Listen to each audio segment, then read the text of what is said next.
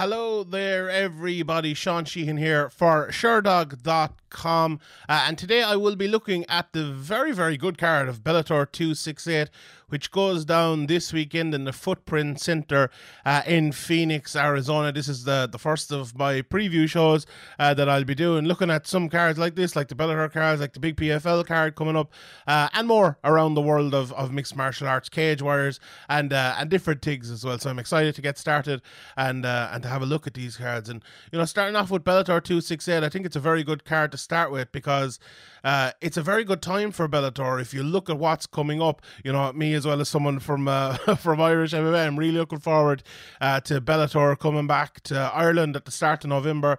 That should be an absolutely fantastic event, especially with Peter Queally fighting for the title against Patricky Pitbull.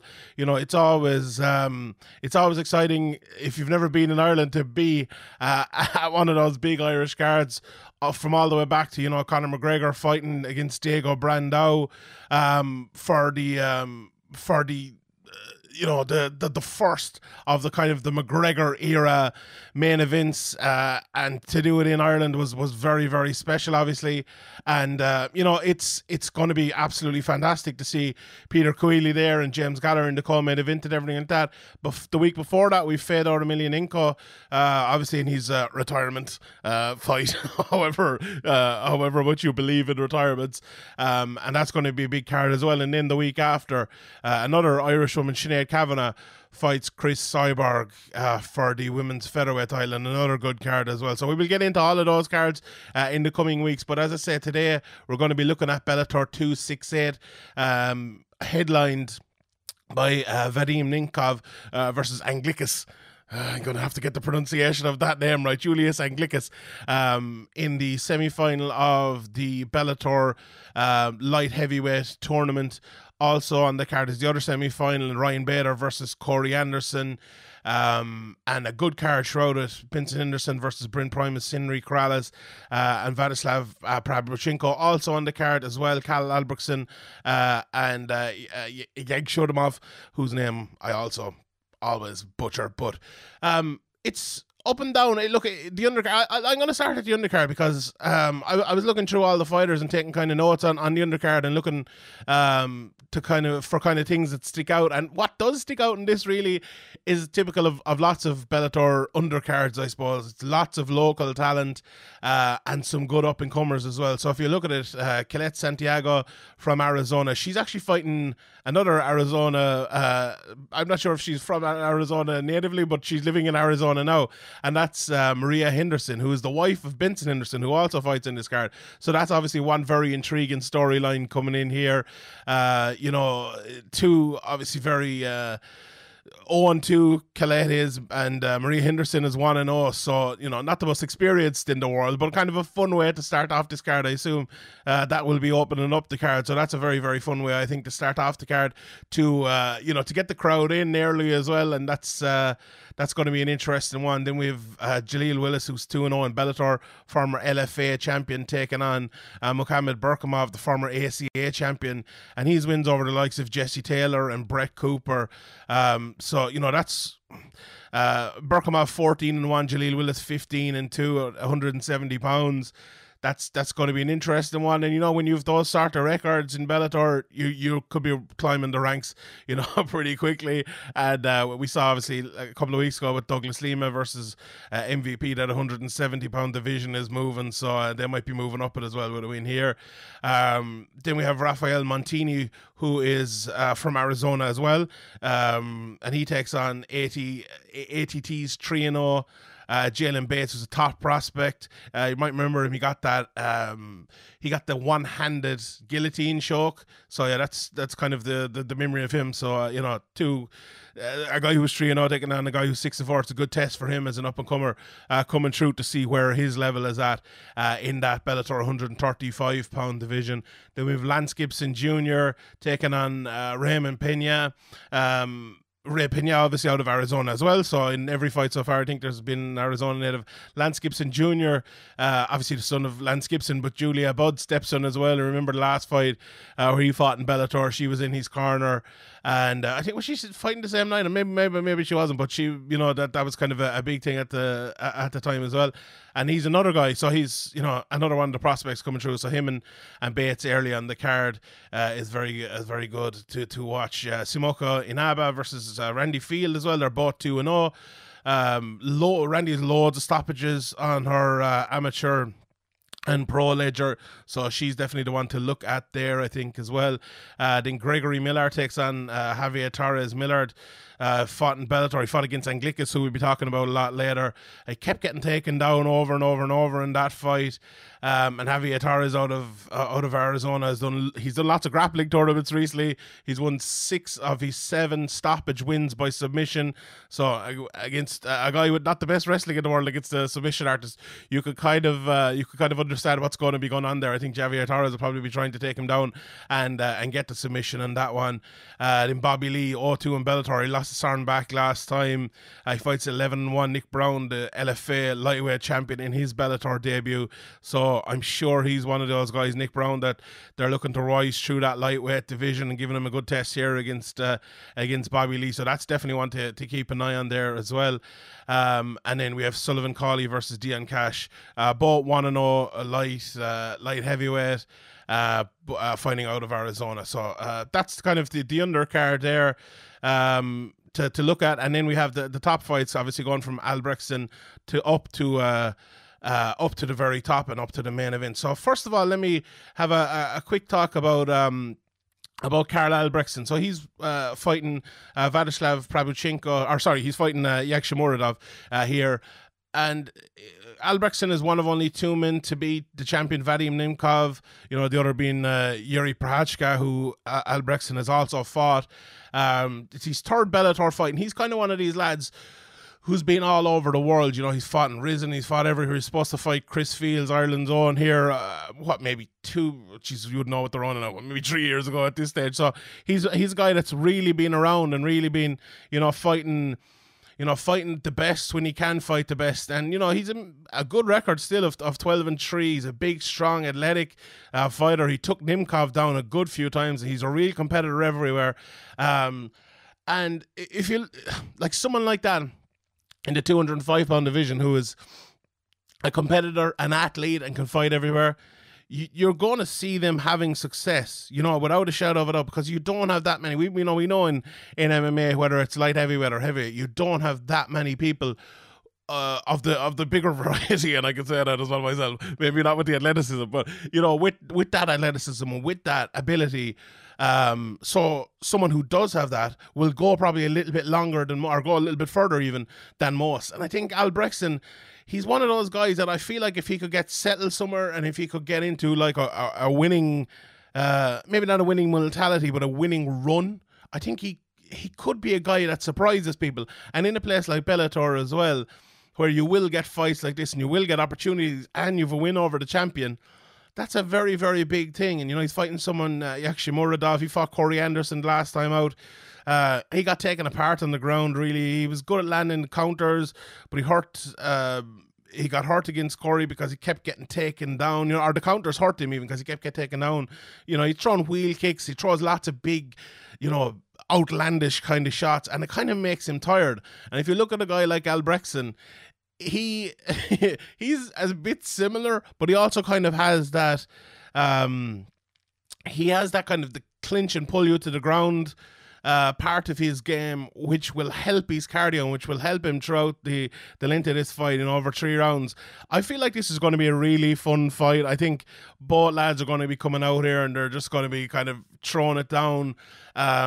If you're Karl Albrechtsen and you've watched that last fight with Corey Anderson against Yakshimuradov, I think your game plan has to be to take him down. You know, your game plan has to be thinking about let Yakshimuradov kind of come to you a little bit, because he will try to throw those counters. Let him come to you, and then try to, you know, dip under something, get the takedown or just push him against the cage, pull him down, tire him out a little bit even for a round, and then on the ground, I think Albrechtsen is very good. Now, actually, Mordov is no joke either, but I don't know, the betting odds aren't out yet. Actually, I'll have a betting show as well coming up here on Sherdog.com in the coming days, and this might be one of the ones I have a look at the bets at, but I want to see the betting line first. The betting lines aren't out, as I mentioned. But this is an interesting fight and a very, very fun one to kind of round out the prelim section of the card, which is, you know, lots of local talent to Arizona, and yeah, it's pretty good. So the main card then, before we get into fight by fight, I think it's one of those ones, right? When a Bellator comes here to Ireland, I'm sure if there's people listening to this from Arizona or wherever you are, and they come to your local town, you want to see, first of all, you want to see a couple of good fights. You want to see the locals on the undercard, but you also kind of want to see names on the card as well, and fights that matter. You know, that was a big issue, I think, here for fights that came to Ireland. You know, you had fights that really weren't moving guys into the next level, that weren't, you know, we didn't have any title fights. We didn't have any, you know, number one contender fights. It was just, it felt like there was good fights, but it was missing something. And now, obviously, with the Ireland card, we have the title fight and probably possibly a number one contender fight as well. So that's changing a little bit for this one. But on this card here, I feel like you've lots of that, because you have the Vincent Henderson versus Bryn Primus, the names. You know, you have the two former champions, obviously Bryn Primus in is it Primus or Primus? I can never get it right. But in Bellator, and then you've Vincent Henderson, you know, the long time UFC lightweight champion as well. And then you have the tournament, you know, and obviously with the title fight in that, and with the two semi-finals. So there's kind of double meaning to the main event, and there's very much meaning to the co-main event as well. And then you've, I think, a very fun fight between Henry Corrales versus Prabuchenko as well. So like, all in all, Bellator cards a lot of the time, they're there for criticism, and you know, in future I'm sure I will criticize them a bit, but this one really, there isn't much to criticize about it. It's a really fun card, a really good card with lots of meaning, and you know, one that you will be tuning in for. I think it's a bit of an earlier card as well, so that's even better as well. So let's start here, and we look at the opening fight on the main card, which is Vladislav Prabuchenko versus Henry Corrales. Henry Corrales obviously training out of Arizona as well. He fought Darian Caldwell in a very similar kind of match. So if you watch Prabuchenko, right? So I watched a few Prabuchenko fights first, and then I was looking for a Henry Corrales fight to watch, to look for a similar type of fighter, and the Darian Caldwell one was that, because if you haven't seen Prabuchenko fight before, he fights out of the same gym as the welterweight champion Yaroslav Amosov, and he's one of these guys. He's a very unusual fighter, right? He's very small, really small, tiny, even for 145. He looks like a 125er. He's very, very small. He doesn't throw any punches, and he just goes for takedowns all the time. He just waits and waits and waits and waits for you. And watching the Henry Corrales versus Caldwell fight, it was a similar enough fight where the two of them, you know, if you saw the fight at the weekend, the main event in the UFC, Mackenzie Dern against Rodriguez, for the first round, they kind of waited and waited and waited and waited for the other person almost to do something before they sprang into action first. And I feel like that's the way Prabuchenko fights all the time, and that's the way Corrales versus Caldwell was, but very, very momentarily. He just couldn't wait, Corrales. You know, we've seen him throughout the years. I was reading the Bellator press release there, and they were calling him a kind of a knockout artist in that, and it was like, you could kind of see it, that he was not patient enough to wait, to not give Caldwell an opportunity. And if you're fighting Prabuchenko and you give him an opportunity, he will take you down, because his wrestling is really, really good. And it only takes one opportunity. So the problem with that as well is Corrales, when he did get taken down against Caldwell and he got back up, so at the start he wasn't patient enough. You know, he didn't wait, he didn't pick his shot at the right time. He came in, Caldwell wanted him to come in, and he took him down. Then when it got back to the feet, he was too patient. You know, he wasn't throwing any shots, and they were kind of just walking around each other. And at that stage, Caldwell was winning the fight.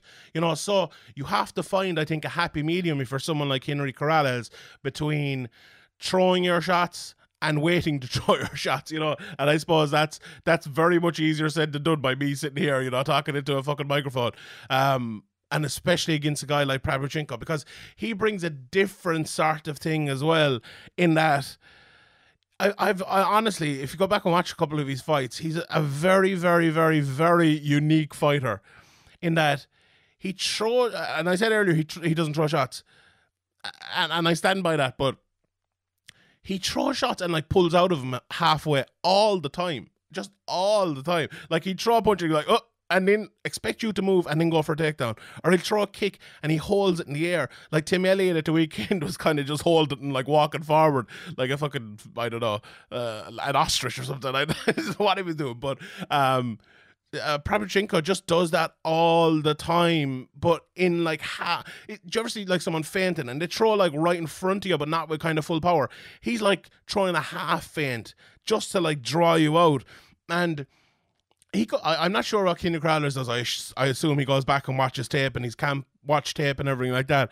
But if he's one of those people who doesn't watch tape, I imagine this would be a big problem. If he does, it'll actually be a big benefit to him, I think, because when someone does that, I'm sure, like, I maybe I'm not smart enough now to find ways around it, but I'm sure there are ways to find ways around it. When you know someone is not going to punch you, you can hit them in a way that you're not giving them the big opportunity to take you down like they want, while also being able to get out. So maybe for Corrales here, just one shot and get away. Like as he comes in, jab him. You know you're not going to get hit back, and then circle around and move away and don't get caught in that takedown. I think, as I said, the fine balance between patience and throwing too many shots or not too many shots necessarily, but throwing shots at the wrong time is what Corrales needs. And if he can find that here, I think he'll win. But if he can't, I think he'll probably get taken down. Pavlyuchenko's, all he wants to do is wrestle, and he's very good on top, and he's very good at kind of staying on top more than anything else, and he's some good ground and pound as well. But yeah, that's definitely, I think, the key. Look, you could call it a striker versus wrestler. I think it's a wrestler versus a mixed martial artist more than anything else. I've watched a good bit of Pavlyuchenko, but it's an intriguing fight for me, and one I'm very much looking forward to. So yeah, let's see how that one goes. Let's talk a little bit about Vincent Henderson versus Bryn Primus. So it's funny, Bryn Primus, I kind of had to look at it twice here. He's fighting for the second time in 3 months. He usually only fights once a year, 11 fights. Primus, he's been around for, I think, for 10, 11 years. It'll be interesting to see how that works out for him, we've often talked about Cowboy Cerrone before, when he's fighting every 3 to 4 weeks, or maybe every 2 months. It's good for him. And then when he's a long time out, it's probably not the best thing in the world for him. And we'll see how that works out for a guy like Primus who's not used to it. When you look at Primus, sometimes you think of him like he looks like kind of an old school wrestle boxer, but he has that in his back pocket. But I think he's more of like a jiu-jitsu boxer, and because he comes in and he throws these big shots, and he's there to be taken down at all times. But when he does get down, he just attacks with submissions continuously, just non-stop. We saw him, was it Tim Wilde he got the go-go plat on, which is absolutely fantastic. I remember that night it was on in England, I think, so it was a normal time here for me in Ireland. So I think I was out on the 21st or something, and I came back in and I was like, someone has won my go-go plat and I missed it, fuck's sake. So it was one of them. And he does it all the time, watching a couple of his fights. Even what fight was I watching? The Michael Chandler, the latest Michael Chandler fight. He was trying to triangle him. He was trying to get arm bars from the bottom and everything like that. And it's look, it's a dangerous and a good thing to have, and to be active, and even just to get out.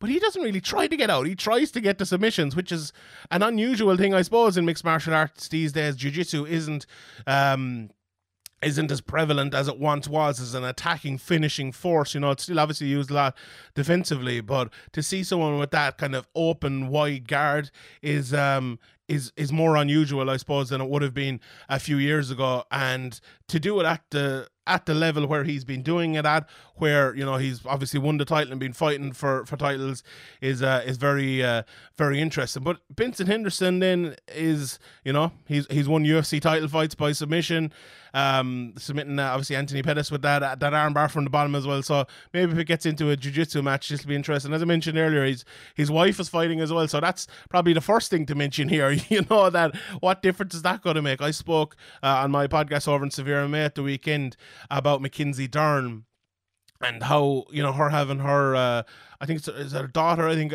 around. I don't think that benefited her necessarily. I think it was the same for Max Holloway, Matt Holloway, when he had his son cage side. He kind of mentioned it after, and you've seen people talk about, you know, their brothers on the card or something like that, and, you know, they get knocked out beforehand or something, and it just doesn't make them feel great. Now, conversely, maybe if his wife goes out and wins, it'll make him feel great. So maybe it'll work in his favor. But I feel like, and I hear that it's not just me, it's something I've kind of ripped from other sports, and I think about when I'm talking about these sort of things.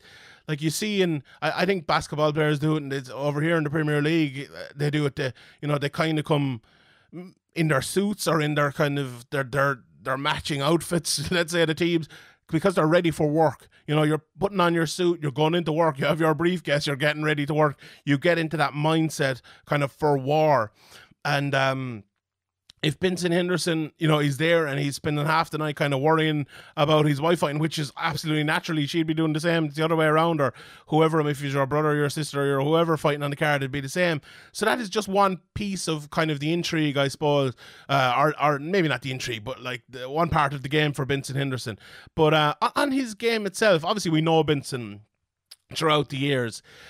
He's always kind of been a flowy fighter. You know, some people probably would have criticized him a bit, not the biggest puncher or finisher in the world, although he has finishes, as I mentioned, in title fights. But it feels like his last two fights, he's been trying to force it a little bit more and being a little bit less flowy. I was actually at his, 3 fights ago, he fought in Ireland against, who was it he fought? Miles Jury. And he said afterwards, it was kind of a boring fight. It went 3 rounds and there was not much to separate them. But he said after that fight in the press conference, that or the media scrum even, that he was never going to fight a fight like that again. You know, he said he's reached a stage in his career where he doesn't want to have boring fights again, and he wants to go out and he wants to throw it all. And honestly, as I went back and watched those 2 fights against Jason Jackson and what was the other one, Michael Chandler, I think, you could see that. You could really see it. Now, he lost those 2 fights, and the fight against Jason Jackson wasn't the most exciting in the world. We know what happened in that. You know, there was all the controversy and things, but I think he was trying to be more forceful in the way he fought in both of those fights.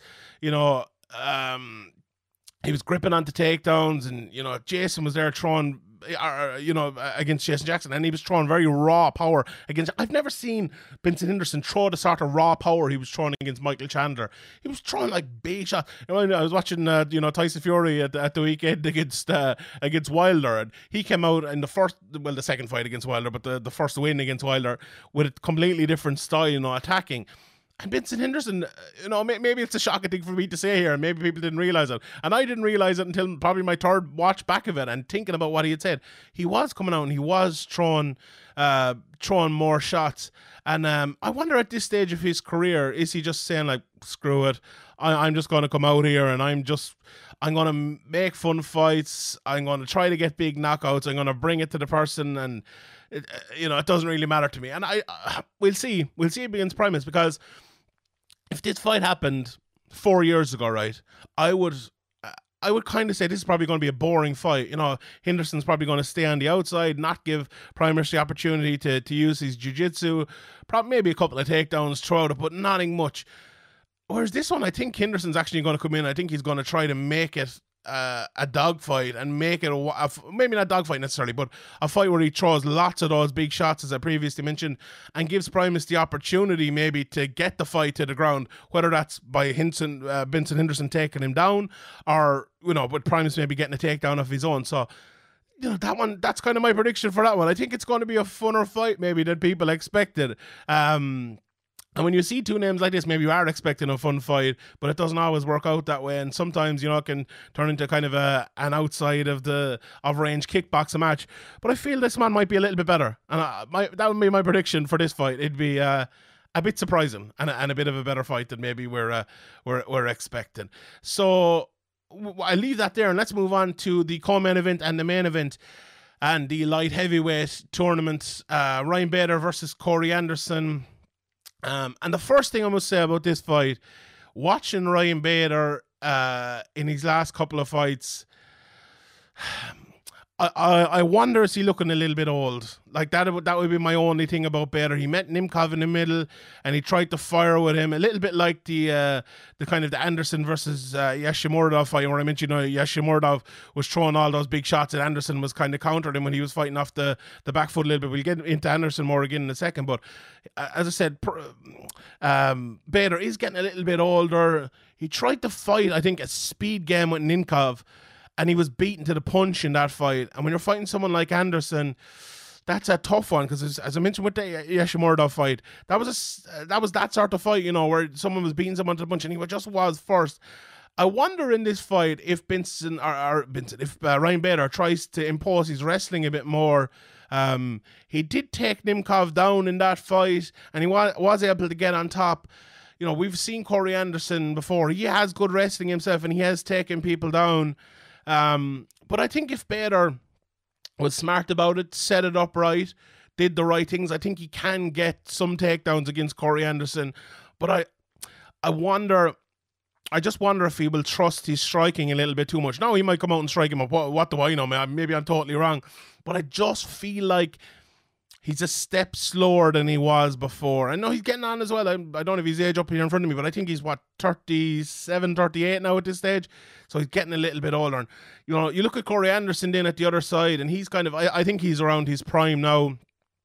Coming over to Bellator, a lot of people were surprised when he was right up there at the top of that Bellator or the UFC light heavyweight division. And John Jones obviously was gone, so he would have been right there probably at this stage.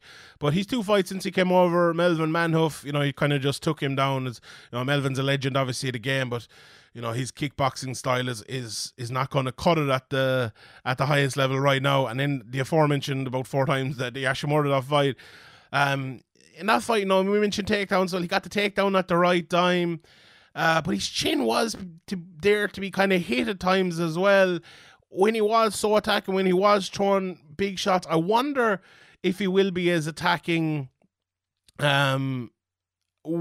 against Bader. Like, I went back and I watched the Jan Blachowicz fight, and he wasn't nearly as attacking in that fight in the UFC as he has been so far in Bellator. And maybe that's because he didn't maybe respect his opponents as much as he respected Jan Blachowicz. He was feinting a lot more. He was trying to be a lot smarter. And I actually think we'll see more of that Corey Anderson here against Bader, and he'll be picking his shots, trying to be faster, trying to be first to the punch here against Bader. And I think that's probably the right way to do it, because this is a huge fight for Anderson. He made that decision to go to Bellator, to leave the UFC in the position he was in the UFC, and this is the fight that tells, okay, if he loses, he can come back and he can fight, and he can fight his way back up to the title again. Make no mistake about that. I'm not saying anything, this is the end of the road for him or anything. But this is an opportunity for Corey Anderson to prove that he made the right decision to come to Bellator, to be in the championship picture, maybe to become the champion. And if he doesn't beat Ryan Bader, who has kind of proven over the last year that he's maybe no longer in the championship picture. Now, Ryan Bader was one of those guys that did the same thing. He came to Bellator when, he was calling out DC, and he could have fought DC for the title at the time, if my timing served me right. But he was calling out DC, and, maybe John Jones came back at that stage. I don't know, but you know what I mean anyway. Everyone remembers that. And he came over and he proved that, but I think it's another few years past that now. But we will see. It's a fight as well for Bader. Is there?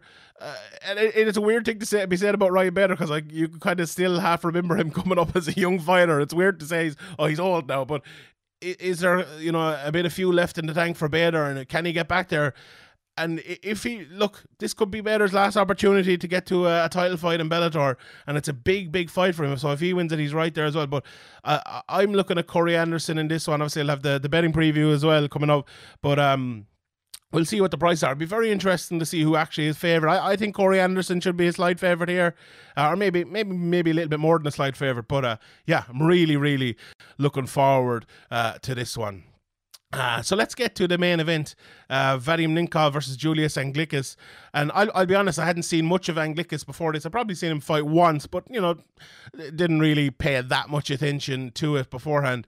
But he's a very good fighter. I don't think there's any denying that. I was watching him, and the first thing the word you would describe Anglickas as is solid. He's just solid frame, a solid fighter, a good orthodox, athletic, hard-hitting fighter. Another word I would describe him as is robotic. He's very much, and that's not necessarily a bad thing. That might sound like a bad thing, but I don't think it necessarily is. He's a lovely jab, lovely 1-2s right down the middle. And for a bigger kind of guy to throw fast 1-2s from kind of a more robotic place, as I mentioned, is very tough. That's not something you see an awful lot. And I watched one of his fights. Which fight was it? God Almighty, I don't have it written down here now. But it was his last fight anyway, or one of his last two fights. And the Millard fight was the other one. So you watch one of the fights, right? And you see him, and he looks like a kickboxer. He's doing nothing but jabbing right down through the middle, throwing a few leg kicks and things like that. And then he comes out against Millard. I think it was in the fight before. And he's like double legging people. You see the introduction is like they're calling him a wrestler and everything like that. And I was like, oh well. What does that prove? What does that show? That shows that we have a well-rounded guy here, with a good record of 10-1. He was able to take Miller down with such ease, but it was easy because he timed it so well, Double leg takedowns in the middle of the cage are very rare these days in MMA. Lots of times we see people pushing their opponent against the cage and pulling them down and taking them down there. So when you see someone like Anglickas double-legging someone in the middle of the cage, that he is at kind of a level where he kind of has something special in that part of his game, and you can evidently see that. And then on top, controlled with ground and pound. He was one of those guys where they push the elbow into the face and just make it nasty. You love to see that. You really do. Getting to the top level. People who can make it tough on you, just make it hard on you. It's a frightening prospect for someone as big and strong and kind of technically good as him. So very impressed by Anglickas watching the tape on him. The biggest thing I would say from him, right, is if you're looking at him, okay, first of all, looking at him himself, fighting Jordan Young, he had a lot of leg kicks. And when someone is, kind of standing in the middle and throwing jabs down the middle, that is an issue. You're going to eat leg kicks. We saw Nimkov, he throws, not a lot of leg kicks, but he throws a few leg kicks. I would think as well Nimkov is probably a little bit quicker than him. I've said, and when I mean quicker, maybe not necessarily quicker to the punch or quicker at throwing those 1-2s down the middle as Anglickas does, but I think quicker on the feet. He moves around a little bit better, probably throws combinations a little bit better as well in terms of like multiple punch combinations. Wins, he beats Phil Davis twice, knocked out Ryan Bader. He dealt with the pressure of Bader very well by throwing 3 to 5 punches, kind of. And I think it's a very similar thing that will be needed against Anglickas, because Anglickas will push forward, he will pressure. What Nimkov showed as well, that he was very fast, and he showed against Bader, who was fighting at heavyweight before him, kind of was coming back down and was maybe bigger than he once was.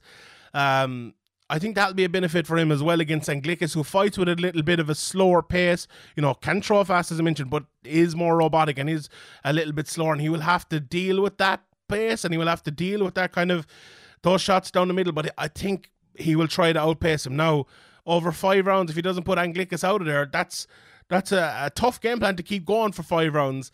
And if you look at it, Bader took him down, Albrechtsen took him down. Can Anglickas take him down? I think that'd be a big thing as well, and it could be something that changes the fight. He has, a few takedowns himself. He took down, was it Carvalho? I was watching the fight, and he'll do that if he needs. He's won that fight by rear naked choke. In the Albrechtsen fight as well, and this was a long time ago, and it was in a ring as well, so maybe we can write it off a little bit. But he did show he had good transitions in that fight. He did get taken down, but he landed on top a good few times as well. He's shown in fights that he will take a shot to counter. He's very fearless jab and a right hand, and he has that finishing ability as well. So in this fight, I could see a jabbing battle playing out, and is it kind of maybe going to be the accuracy and the kind of the staunch stand in the middle of the cage ability from Anglickas, or is it going to be maybe the speed and power of Nemkov? It's hard to know, but Anglickas to me looks really powerful, but there's a different sort of level of power when you get to the likes of Nemkov, who is at the very, very top. So this, look, most people are probably, and I'm sure when the betting odds come out, this will be Nemkov being a big, big favourite here. And look, I think he will probably win the fight as well. But I think Anglickas has a squeak here. I think he has a chance. I'm not just previewing this card as, this is not Bellator PR right here. But watching these fights, look, some people you watch their fights and they think, right, they're a good fighter, but they have these big flaws and they're going to get exposed. Watching Anglickas, you just think he's a good fighter, really. You just think there's too much there for him to not have a chance against anyone in the world fighting at that weight class. Now, it might be a little bit early for him, a little bit of short notice as well. That's definitely a thing. And he's fighting someone, a fantastic fighter like Nemkov. Make absolutely no mistake about that. But I wouldn't rule him out. So it's going to be a good fight. I think it's going to be a good technical fight. And I'll actually, you know what, in this fight, I'm very, very interested to see how it actually plays out, because I'm not sure. I'm not sure if Anglickas will be coming in looking for takedowns straight away, if he will be, fighting straight out with that jab, and if Nemkov will kind of be running around him trying to land shots and 3-4 shots and get away from him, or if it will just turn into like a straight up boxing match, a jabbing match, which is kind of my preferred option maybe. I love a bit of a jab, but yeah, it's an intriguing fight, a very, very fun fight, and I can't wait to see it. So yeah, I'll leave it there at that even. Thank you very much for watching. As I mentioned, I'll just run through the main card again, the from bottom to top. After the prelim main event of Karl Albrechtsen versus Yatshimuradov, the main card opens up with Henry Corrales versus Yaroslav Prabuchenko, the 18-6 Corrales versus the 16-2 Prabuchenko.